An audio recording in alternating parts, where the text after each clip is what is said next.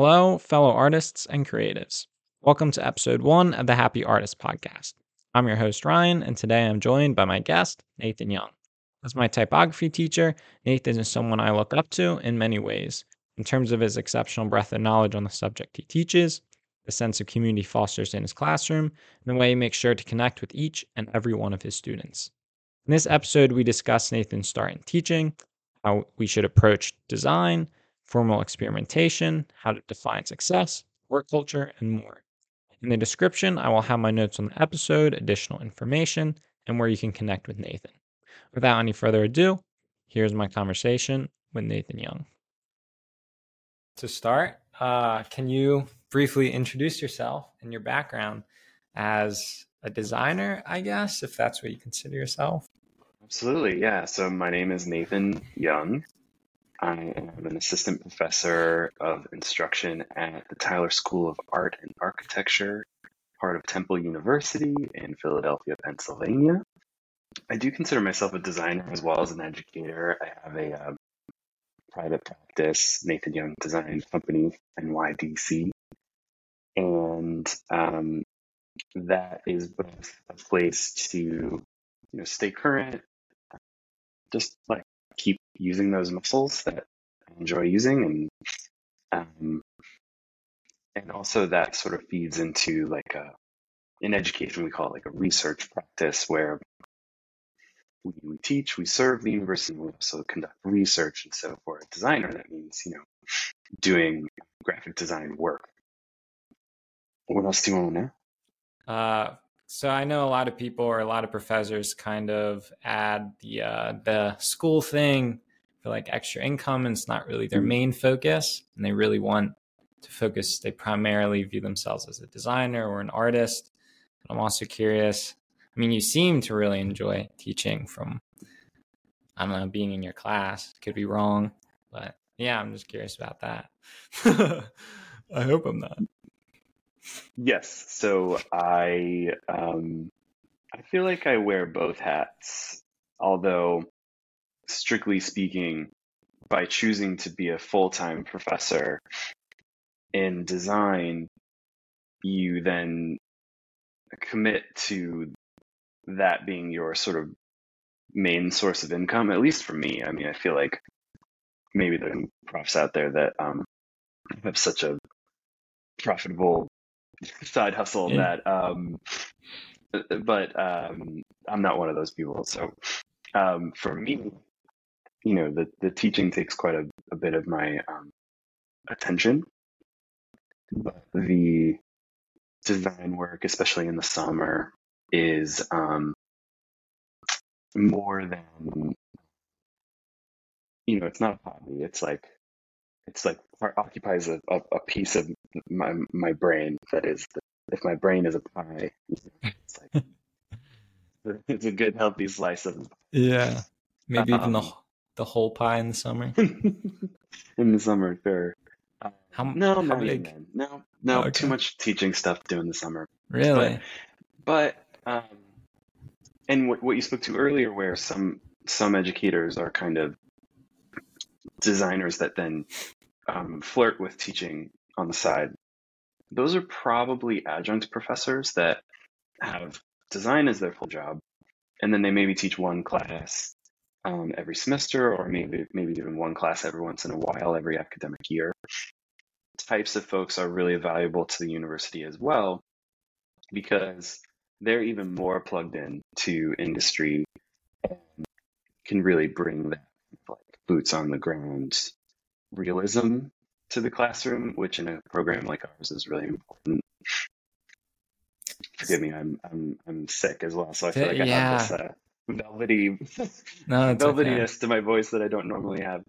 It's totally fine. Yeah. For me, I'm more of the I fell in love with teaching, and so then I went and got my master's degree and decided this is what I wanted to do, is that I wanted to live this hybrid life of teaching, design on the side. And some people do it the other way around. Is that how you started then, like as an adjunct, or? Yeah, that is. I sort of fell into teaching through just really good luck, honestly. at Syracuse University, my neighbor taught at the School of Design there. And there was a need for really basic Adobe InDesign, like literally learn the software class. And so that was kind of my in. And I was pretty young. I want to say I was 5 years out of college or something. That would have been 2010. No, so I graduated college in 2007. So I was only 3-ish years out of college when I started that InDesign class. And then God bless the folks at Syracuse University, chief among them Brad Martinez, who became a teaching mentor for me, Right. who basically kind of knocked on my door and said, "Hey, you're teaching my students. Who are you? And what is your agenda?" And I would like to offer to mentor you, which was a clever Interesting. way on his part to sort of Trap you in the support. system? Oh. No, Yeah. Support. I mean, support me. Yeah, someone new to teaching, but also, yes, I think very much like bring me into, if I'm going to be teaching their students in a elective capacity, then I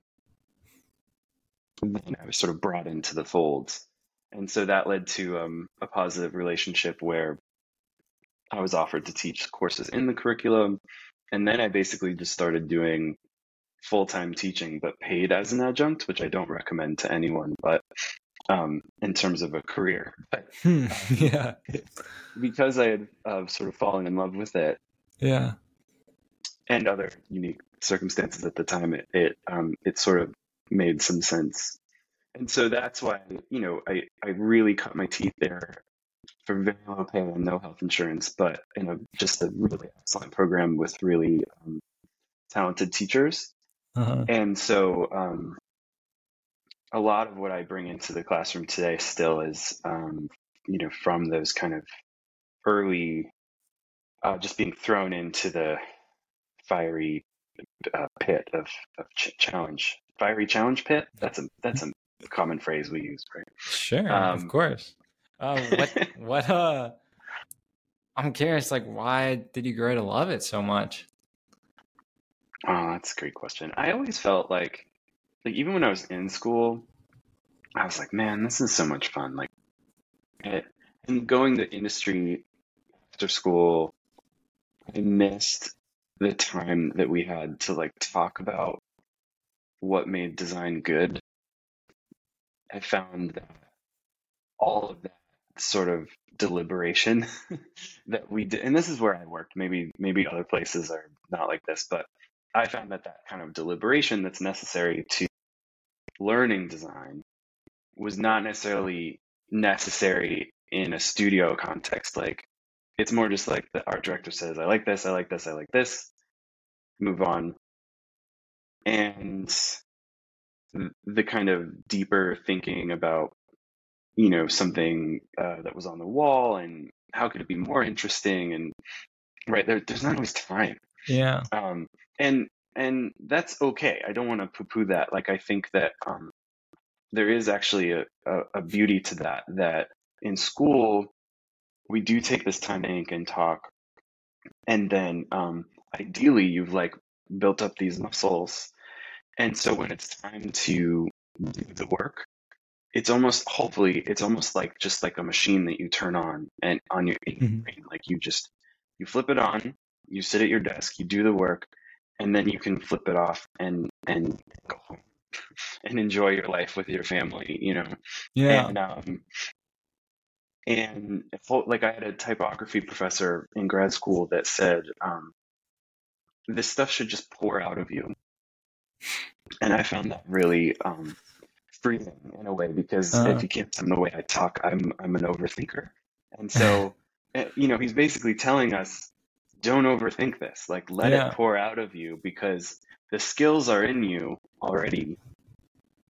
So just do it. It's almost like hopefully school is like hard make myself, that sounds very inflated. Cut all that. Okay. So, Okay. um, um, what do I want to say? No, whatever. I'll spit it out. School. Okay, now I've lost my train of thought. Well, Yeah.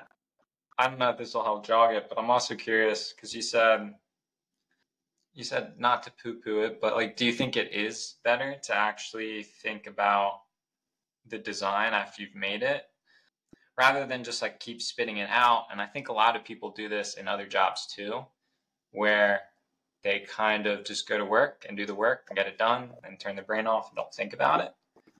I wonder, do you think it would be better to think about it and like constantly trying to get better? Although, like you said, there might also be you don't want to overthink it, and sometimes you could fall into that trap. So I don't know if I really posed a question there, or if I jogged anything. Yeah, I could pose a you question for you did. too. Okay. Yeah. Well, okay. So if I were to rephrase, I don't mean to say that um, concepting shouldn't be rigorous both in school and in a studio context. That's where you're doing your hardest work, probably, is the ideating and the research components of design. And I think where my type professor, Doug Scott, shout out Doug Scott at RISD, when he said, let it pour out of you, it's almost like that's the compositional stuff. Like that's the put it on the page stuff. That's the stuff that should, where hopefully if in school we've built up your muscles the right way, you feel good just putting it in a place that feels good and neat it instead of tinkering, or what my boss used to call noodling, where you put it here and then maybe you put it here and then you put it here and then you try it here and then you make this a little bigger and then you make this a little bigger and then you move it over there. All those things you can spend hours, right? I found that at a certain point you do so many projects that you kind of gain a confidence of like, you know what, this feels good, and there it can stay. And again, I think this is more compositional, sort of visual choices. And the concepting choices are the ones that are much more rigorous and important to not just phone in. How do you strike that balance then of, well, maybe you also don't think that it's like necessary to improve at a certain point, but I guess I tend to believe that it is important to keep improving. So like, how do you strike that balance of, I do want to continue to get better, but at the same time, I don't want to overthink things and tinker with it so long that it starts to cause problems with due dates and deadlines and that sort of thing. Yeah. Okay, I have a couple of splintered thoughts about that. One is that Mm-hmm. I think maybe this doesn't totally translate to student advice for students, because it's more something that I found about myself close to 40 years old. But I feel like, um, 40 years young. thank you. Yeah, it's like you want to be on your growing edge. I don't know, I picture it like a knife, which actually is a very precarious metaphor to say that we're on this knife edge. But if I'm on one side or the other, on one side, I'm lazy and just falling back on what I always do, and I always use the same colors and the same compositions and the same kinds of responses to graphic design problems. And then on the other end, I've like overextended myself and I'm out of my comfort zone, and I don't know if anything's good, and I've like stepped too far into the unknown. But you want to be on your growing edge, so more the middle, which is like this uncomfortable place to be, because you really have to work. It's almost like ab strength or something. You have to like tighten your core and make sure you hover there and stay there. And it's way easier to kind of like fall onto either side instead. But because, yeah, complacency, laziness, that's not going to yield your best work. I just wanted to say I think the metaphor is great because I actually stumbled across this idea in my research paper, which I'll be embarrassed if you ever get around to reading that. 'Cause it's it's really all over the place. But like this idea of keeping one foot in the known and one foot in the unknown is like where you want to be. But Yeah, like it's really a fine line, like a knife, maybe. I don't yeah. know. Man, okay. And so we've talked about sort of two prongs of like graphic design process. One is concepting, ideating, which hopefully is always rigorous. And then I was saying that, Doug Scott tells me that typography, composition, let that just pour out of you. Like, hopefully you've done all the prep work, and so you can just go out onto the field and play the game and then go home and hang your boots up and go, right? But let's add a third prong, which is visual innovation and formal exploration. And that is sort of similar to concepting, where hopefully you're always kind of pushing yourself into new ways of making or new forms that things can take. Um, and so I don't know if that is necessarily something that pours out of you. I think that's where hopefully we're always thinking of new ways of making. There's this poster designer. Well, that's pretty limiting to just call him a poster designer, but his name's Braulio Amato, and he publishes these books every year of like kind of just everything he did, and they become like collector's items because they only do a couple, like 100 of them or something. Man, he has these posters that he'll do for like a concert. The image making starts with like a fried egg on a hibachi, grill.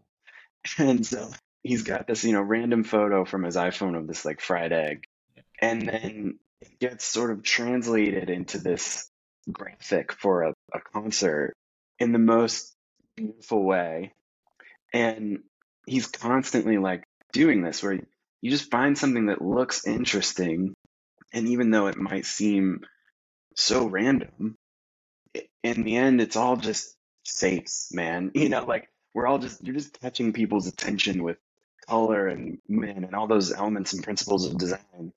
And so, and if you can find a way to give me something that I haven't really seen before in that way, now you've got my attention and you can get me to buy a concert ticket. So that's one example of someone who I think is always kind of looking for a way to make an image that he hasn't made before and maybe is without precedent. That's a big statement to say, but feels, at least to How, my eye, to be unique and I yeah. haven't seen before. How do you do that? This visual innovation idea, or maybe just this, or what do you call it? Formal Form, exploration? Like, how do you, I I don't mean, know, that's a great I don't know, question too. you could say I think practice, but so. That's where it's sort of, you can kind of play. You know how you can like play football, you can play baseball. yeah. It's almost like you play graphic design. Like if you, this is the great thing about formal experimentation to me is that there is a commercial value to it because um, clients are always going to want something that looks cool, and what's cool is what is new usually, right? So, Yeah. or one, I say one way to be cool is to be new, I should say. And so there is a commercial value to formal experimentation, and at the same time, it usually means making choices in ways that are really just fun. Like, and the whole point is to kind of surprise yourself. So, um, I have this class, form making, that I teach at Tyler, where basically I'm just creating like games for the students to play, and games have rules, right? So often I'm giving the students different rules that are very hard to like hold at the same time. Like make it work right side up and upside down. So if we turn Yeah. it upside down, the poster should still feel like it works, right? And then I stole that one from another mentor of mine, Tom Waddell, his poster class at RISD. And then like I'll throw another one in there, like use a font that a professor told you to never ever use. And then at the same time you need to respond conceptually to this piece of music or something. And so Yeah. then now we've got these three things that you're trying to balance all at once, and it kind of feels like playing a game. Like I need to dribble and I need to like not, you know, I don't know, not even reveal that I don't know anything about basketball, but you know what I mean? Like trying to like do all these things at once is what leads to interesting visuals. And I can already hear critics saying like, where's the client in all of that? Yeah. And I think the trick is there's a difference between school where we're kind of like, so I guess I was talking about building muscles before. Let's call this like stretching, you know, like you're building like a limberness in your abilities to make different kinds of things. And so if you kind of expand your concept of all the things that you are capable of, I think then when you are responding to a client's, you're going to have such a wider sort of gamut of possibilities. And also, I think then there's ways to do formal experimentation that in response to client prompts. So the client is a photographer for nature documentaries.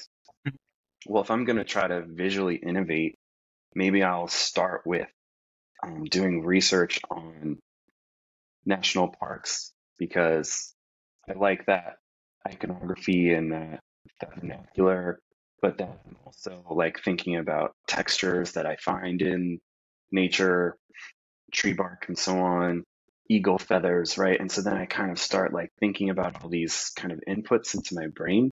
And if I do this kind of game that I'm talking about, I've made sure that the ingredients are relevant to Yeah. the client, you know. Yeah. Whereas Braulio is like just taking a picture of a fried egg, and like maybe here we're like introducing the right ingredients into the dish, Right. but we're not totally sure where we're going to end up, and that's both valuable because it's new and interesting to me and the client, but also conceptually relevant, hopefully. That makes sense. It also I feels like, does it? I feel like I'm a crazy yeah, person sometimes. no, no way. I feel like even when you're describing like I mean, those rules they seem arbitrary and kind of silly, like, oh, it makes sense upside down. But I think even when like a client, they usually present you with rules that you have to follow. And I don't know, there's this quote I really like about how creativity is born from limitation. It's like everyone knows, like the rules of soccer have been the same forever, but it's when people are playing within those rules and still coming up with new things, or I don't know, maybe coming up with something clever underneath a client's rules. I don't Mhm. know. It feels like it makes sense to me. Maybe. Maybe something that to circle back to was way back when you were talking about, I think it was maybe Doug Scott. That was your mentor. Is that who you Mhm. said? Doug Or is it Scott, someone else? typography teacher. Rod Martinez, teaching mentor.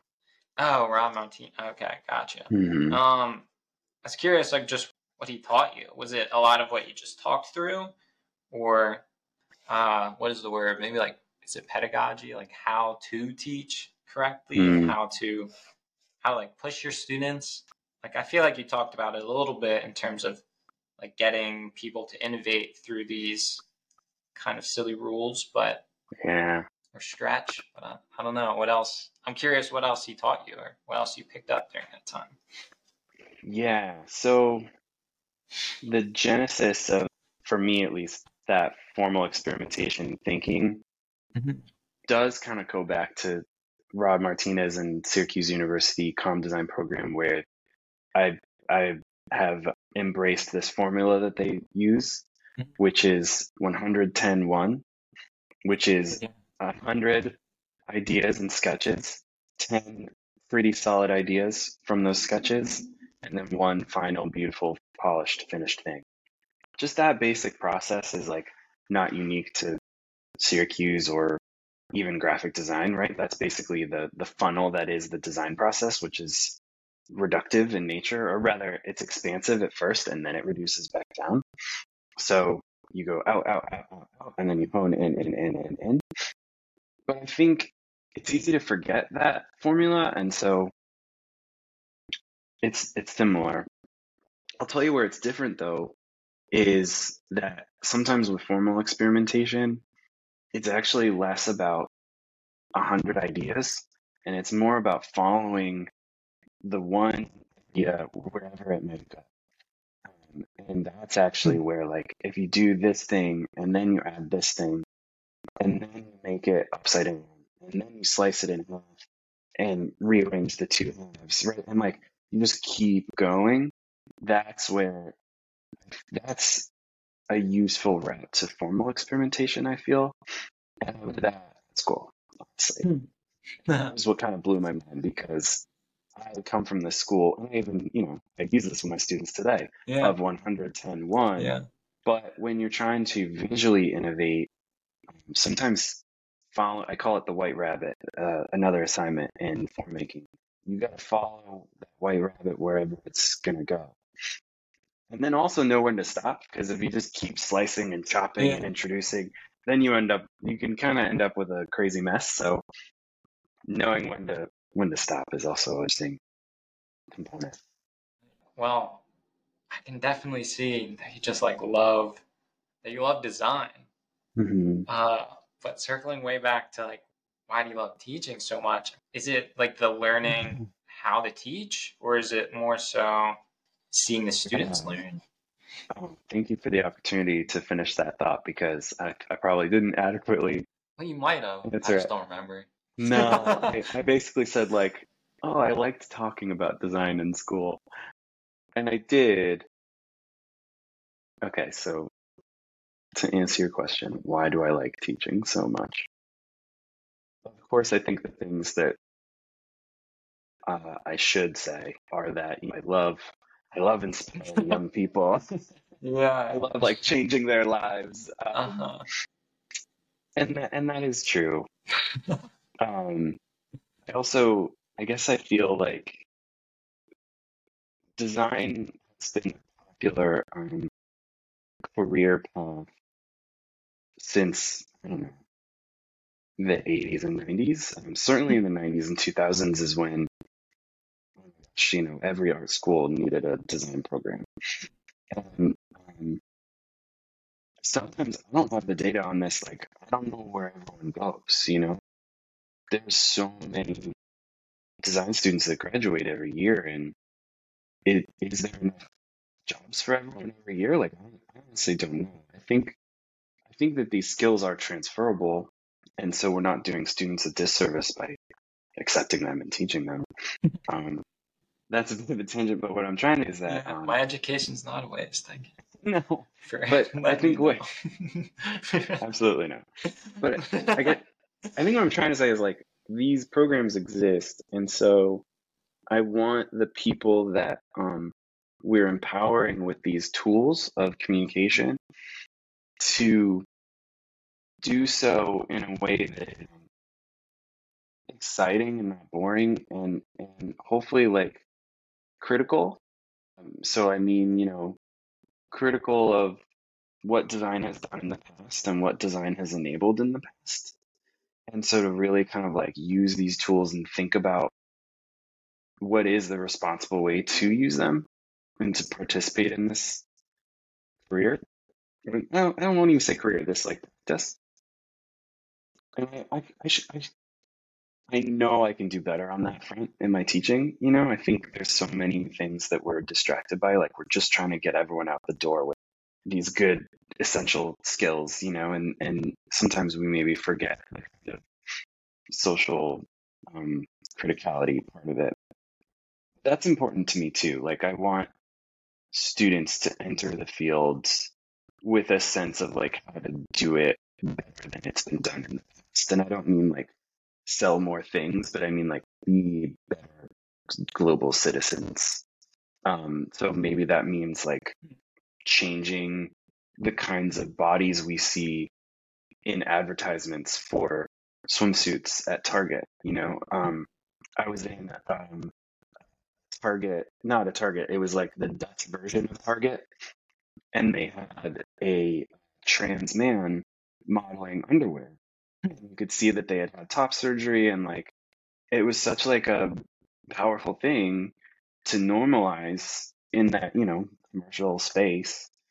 And if you think about, and when I think about when I grew up, the bodies and skin tones that I saw in those kind of places, it was quite different, and so that normalization is such a powerful thing, um, that we hold in our sort of skill set and our abilities to do. And all it takes is a designer in the room to say, like, hey, this is an opportunity, to do something good. And clients listen, you know? Um, but you have to kind of be thinking about that to begin with. Like, you have to be thinking about what has been held up as valuable, who has been held up as valuable in the past, and how might that be different, and what power do I have to introduce change, So anyway, that's just one example. No, that's I think the one of the core themes of my podcast, like what I want it to be, and a huge reason why my essay went so off the rails is like something I've been thinking about a lot lately is just basically how do I make a difference in the world?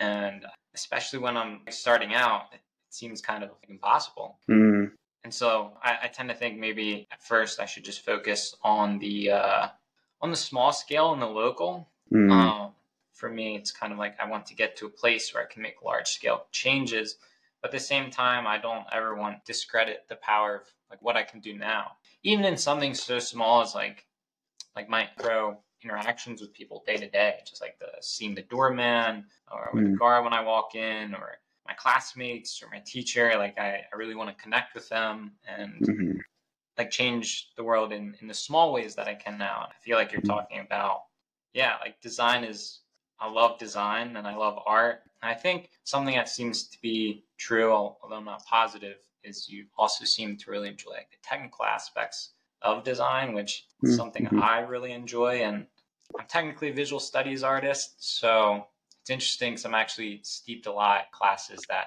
don't highly value the technical aspects, even though graphic design does. mm, But at the same time, the thing that's great about visual studies and what you're saying is you can think critically about these things too, and there are mm, changes you can make. I think that's a good example of it. But maybe an interesting question would be, how do you know you are changing things for the better? It's kind of oh, a scary thing to think about, yeah. especially because I think, and I actually want to add this to it too, as a preface. My views on things have changed over time, and also like learned a lot. When I look back, I kind of think I was a little silly in the way I thought about things, and yeah, so I think that's just kind of scary. But yeah, how do you go about navigating all of that? Man, Kind that's of a such loaded a question. Yeah, I know. I'm sorry. now it's a great question. I mean, hearing you about these tiny changes that you might introduce to the world just by being a bit more kind to people, or forging more authentic relationships with people. I think that's really, really powerful idea. And it makes me, at the same time, I'm thinking about these sort of, I'm talking about the power that graphic designers have. When really, like, if we want to be kind of a bummer about it, like, do we really like the ways in which we operate can play in the capitalist, machine or not, I mean, there's, I think making a um, effective protest poster also really, has like influenced the way people think about an idea or a movement. If you think about like protest posters from Cuba in the 1960s, like those still have like a long resonating sort of effect on our understanding of that time and those ideas.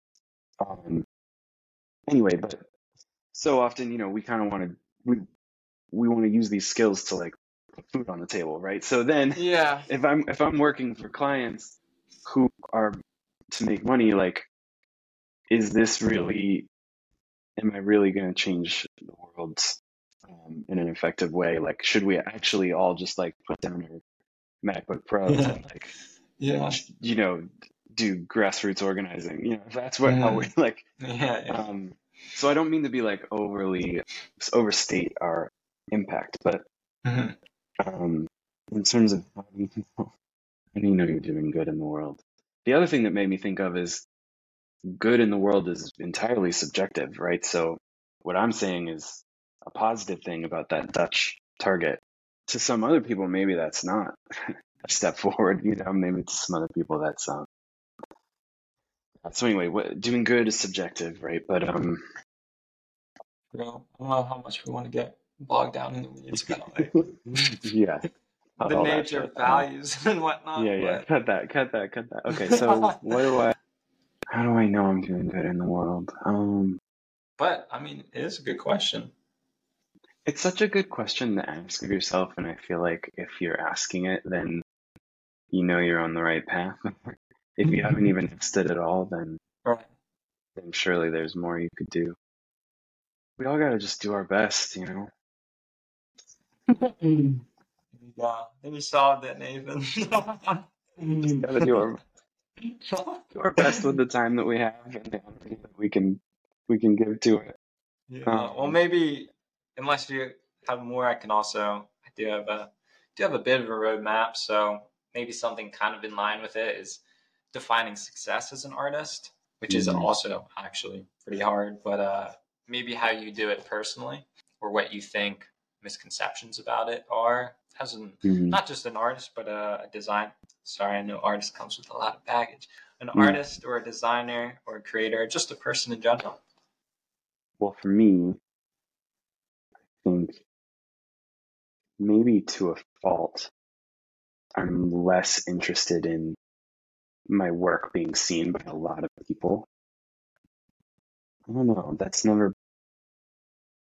maybe that reveals something personal about me that I'm not. Maybe I'm a little afraid of it, but I'm so much more interested about just like, did I do something interesting?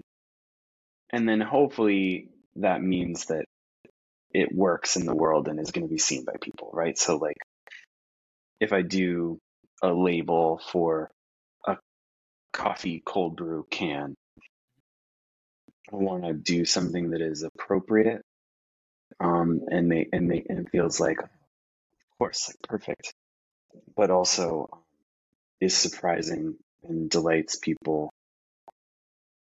And then if I do those two things, I feel good in my heart, and then I move on to the next cold brew can or whatever, And I think, but there are those that would say like, oh well, we work with the marketing team and we need to demonstrate that we've increased sales by such and such, and um, those people are great too.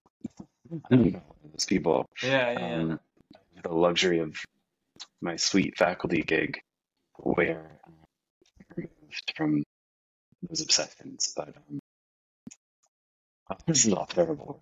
You should cut all this. Well, no one should listen to this. No, no. I feel like anytime I'm interviewed in this context, I feel like I start acting as if I know everything, and I certainly don't. I speak from my own weird little corner of the world, and my own little practice, Yeah. Um, but how do you define success? I think, to me, yeah, especially as a designer, is it appropriate and is it interesting? I want it to be both. Like, if it's interesting and not appropriate, I think you've kind of failed your objective. And if it's appropriate but not interesting, you failed your objective. I'm kind of paraphrasing a book called The Brand Gap, and the author's name is slipping my mind right now, but Quote. Marty Neumeier is his name. In it, he talks about seeing if I can find what I'm looking for. No. Well, anyway, I'm paraphrasing from his book, but it's a great What little is? book. I'll, it'll be linked in the description. We'll pop the audio up. But I'm curious what does interesting mean to you? Mm, innovative, unexpected, surprising, joyful.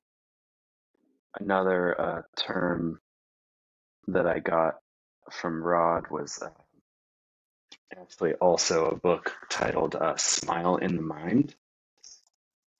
So, even if something is quite sad, I think it still can give you, I love this phrase, a smile in the mind.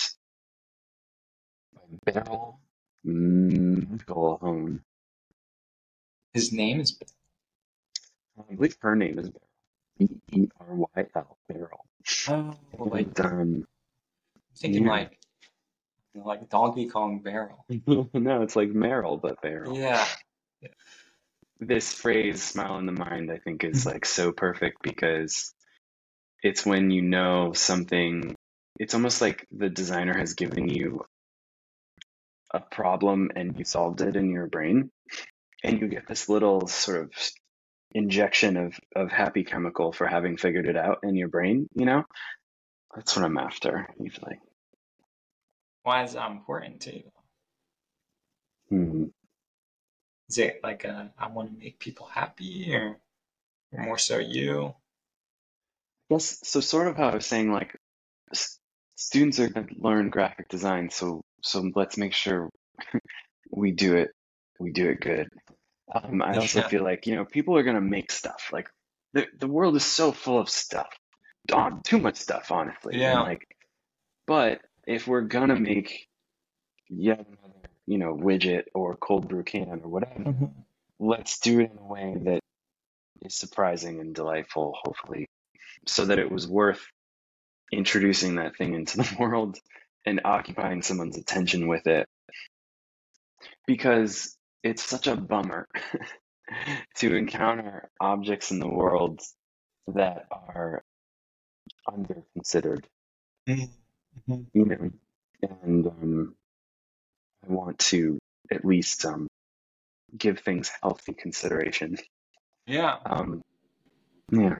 If you could change maybe, or maybe, I don't know if this is too much, so I'll leave it open to you. Like 3 to 5 things, just from your like design expertise in the world, what would you change if you could just like snap your fingers and have it change? Oh man, I have godlike power to change things across the visual landscape of graphic design. Is that what you're saying? That's exactly what I'm saying.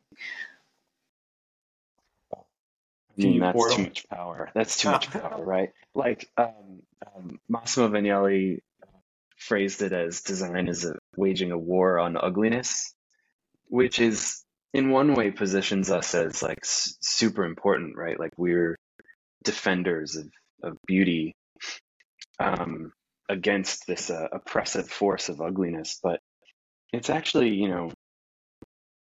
kind of a troublesome way to phrase it, because then who's ugly to whom, The right? arbiter of that? Yeah. If we showed Massimo, God bless him, um, rest in peace, Massimo, if we showed him some of Braulio Amato's posters, which I think are incredible, I'm pretty sure he would consider them ugliness.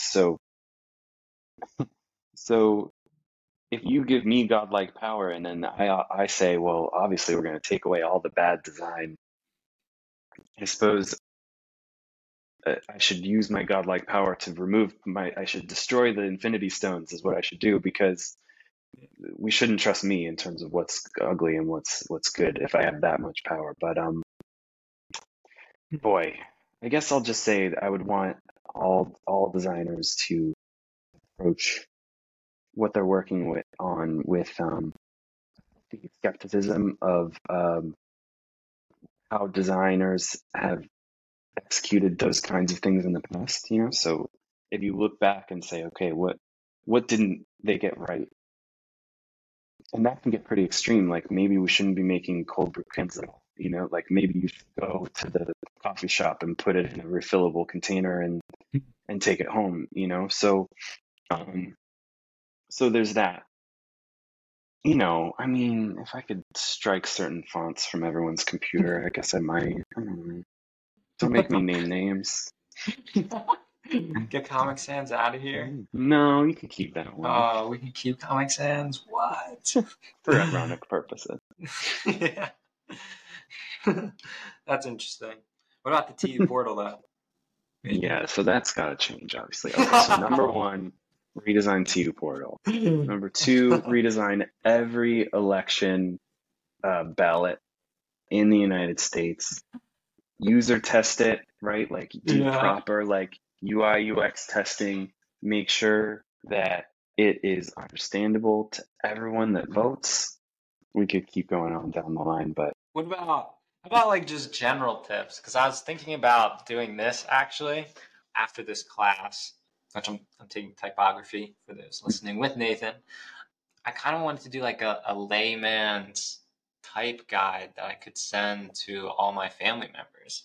So like oh, that's cool. maybe, yeah, maybe like just what are some small tips that non-designers could use?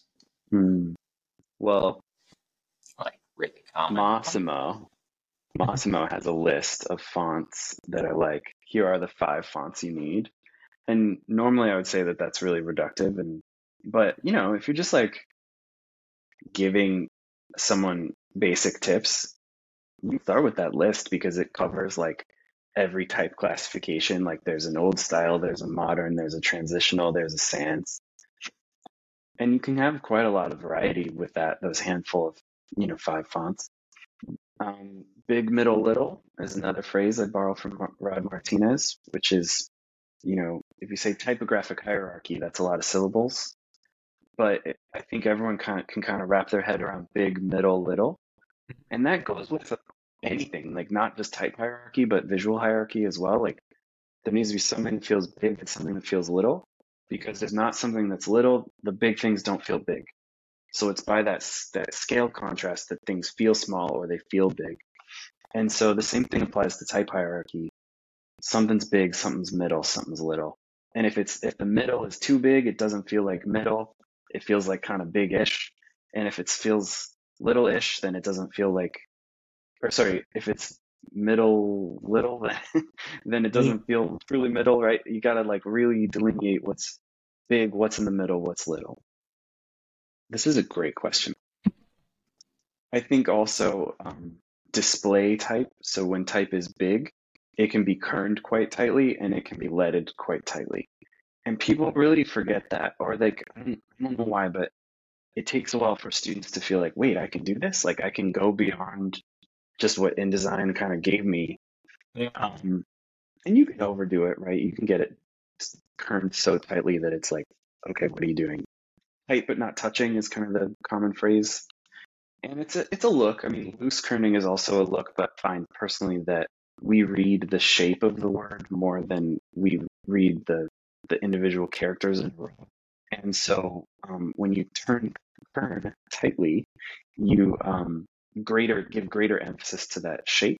And we like shapes too. I think that's the other thing, is that we aesthetically we're attracted to shapes. So if the word becomes a beautiful shape, you've made the type that more compelling. And then, man, some of the other stuff is just like, just use what works. Like column widths, basically, you want 50 to 70 characters. If you have more than that, then your type is too small or your column is too. If, yeah, I mean, it's just like, duh, you know?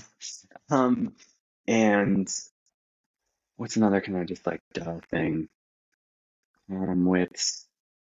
Well, and of course, Don't what's that? just don't stretch type. I thought you were gonna say that, What do you mean by don't stress? but stretch. Oh, sure. Whatever. I mean, look, Okay. you can stretch it if you're trying to communicate something, but yes, I think if you're disproportionately stretching type in a non-purposeful, intentional way, then I like to say you're taking the Mona Lisa and you're just kind of stretching her a little bit. It was perfect, like it had all this intention behind it, and then you just went and kind of unintentionally stretched it. So, don't do that unless you're trying to do something cool and communicate something. But what were you? What was the other one you were gonna say? Didn't mean to interrupt. Or did I interrupt? Oh, you're okay. Um, well, rats, you want them to go in and out. So if it starts to feel like an anvil or like a kitty cat, the back of a kitty cat or something, it has too much of a shape. And so you want this kind of beautiful, like in, out, in, out. of the lines on the rag. And Jeff Glendenning gave me this phrase, pinch pie crust. So as if you were to take your thumb down the paragraph and go like you do with a pie crust. And if it's not doing that, then maybe something's wrong. Maybe the column width is off, maybe the type size is off, maybe we need judicious use of hyphens. And then you can always go in and add soft returns to kind of make the rag do what you want it to do. Well, I do enjoy you answering what the layman needs to know, but I also find it funny that I'm probably going to have to put, I don't know, like an explanation of rags, kerning, leading, and display type. Yeah. But those are good tips. And Put a little insert in there. Yeah. Yeah. But I assume typography is also your main thing, or are you just super knowledgeable about it? Well, first of all, thank you for saying that I'm knowledgeable about it. Of course. I'm sure there are many that are much more knowledgeable than I. Well, you'd make a great teacher. Great college. I feel that way. Glad you feel that way. And I teach, with my colleagues that are also very knowledgeable. We all benefit from each other's knowledge. And I stand on the shoulders of giants, But yeah, I think when I'm approaching a problem, I often think about type first rather than creating some kind of image. I'm more of a typographer than an illustrator, which is not how I started my design career. I was much more of an image maker. I found my way to type through teaching, honestly. Through teaching type, I got better at type and got more interested in type. Why do you prefer type over illustration? That's the best one. I mean, I do. I love them both, obviously. So often we do need to read something, so I want to approach that part not as an afterthought, And if I can do it with just that, then I've created something really lean and effective. But it's fair. I mean, I love creating images too. I used to do theater posters for the school I graduated undergrad from, Colorado State University. And those were all about image making. I was always trying to integrate the typography into the image, but I'm very big also on visual metaphor, showing an image that is represents not just what happens in a book or a play, but what it's about. That's pretty important to me. And you can do that with type, but you can really do it with image. I don't know if that answers your question, but I don't know. I love, maybe I really just love teaching type too. Like, I don't know. I love that there's like rules and skills that you just basic principles that you can just hand to people. Like, here they are, and all you have to do is practice them, It's almost like doing clay or something. It's like, okay, you need like this ratio of water to dirt, and then you'll have something good. Type is sort of similar in that way. And then at the same time, we can break those rules once we kind of know them. And when you break them with intention, that's when it's most interesting. And so I kind of like helping students do both, like learn the principles and then break the principles. And both are really fun. It is interesting though, because I feel like your definition could technically be applied to design and image making, and yet I don't know, the rules or principles really feel almost like more concrete, whereas like it feels maybe like learning a language that has rules and follows them, whereas and like obviously it doesn't sometimes, but with English, for example, I just feel bad for anyone that has to learn English because it's like there's all these rules that are never followed. But I don't know if that's a good conceptualization of it. But yeah, I like that. Maybe. All right, to wrap up, there's kind of two last things in that. What are some of the most important lessons you picked up as a designer? And like, what would you tell someone about to go into that world or maybe about to go into the professional world? And then the last one is also where people can find you at. But okay, here we go. Most important lessons. Type but not touching. Tight but not touching. That's your rule. Touching. Tight kerning but not touching. It makes your headlines look incredible and intentional. Do it every time. Can't go wrong. Big, middle, little typographic hierarchy. It's all you need. Yeah. I don't even have anything more grand to say than that. And then recommendations for folks entering the field, I think, I mean, I said a lot about, participating in this field like responsibly, but I also think the culture that you're walking into needs to be changed. Historically, the sort of work culture around graphic design has been a very kind of grind based culture. And that's especially true of young designers that they're expected to kind of work crazy hours and get sort of endure like brutal critique and people have just historically said, well, like that's what it takes to exist in this business. And I think that's lazy. I think that no, it was easier to be mean, you know? It's harder to think of the kind way to say the thing that you need to say to that person. It's easier to say, this is ugly, I hate it. And it's harder to say, here's what's not working about this for me in a way that is productive for that person. I don't accept this culture is the way it is because it needs to be this way in order for this industry to run the way it's going to run.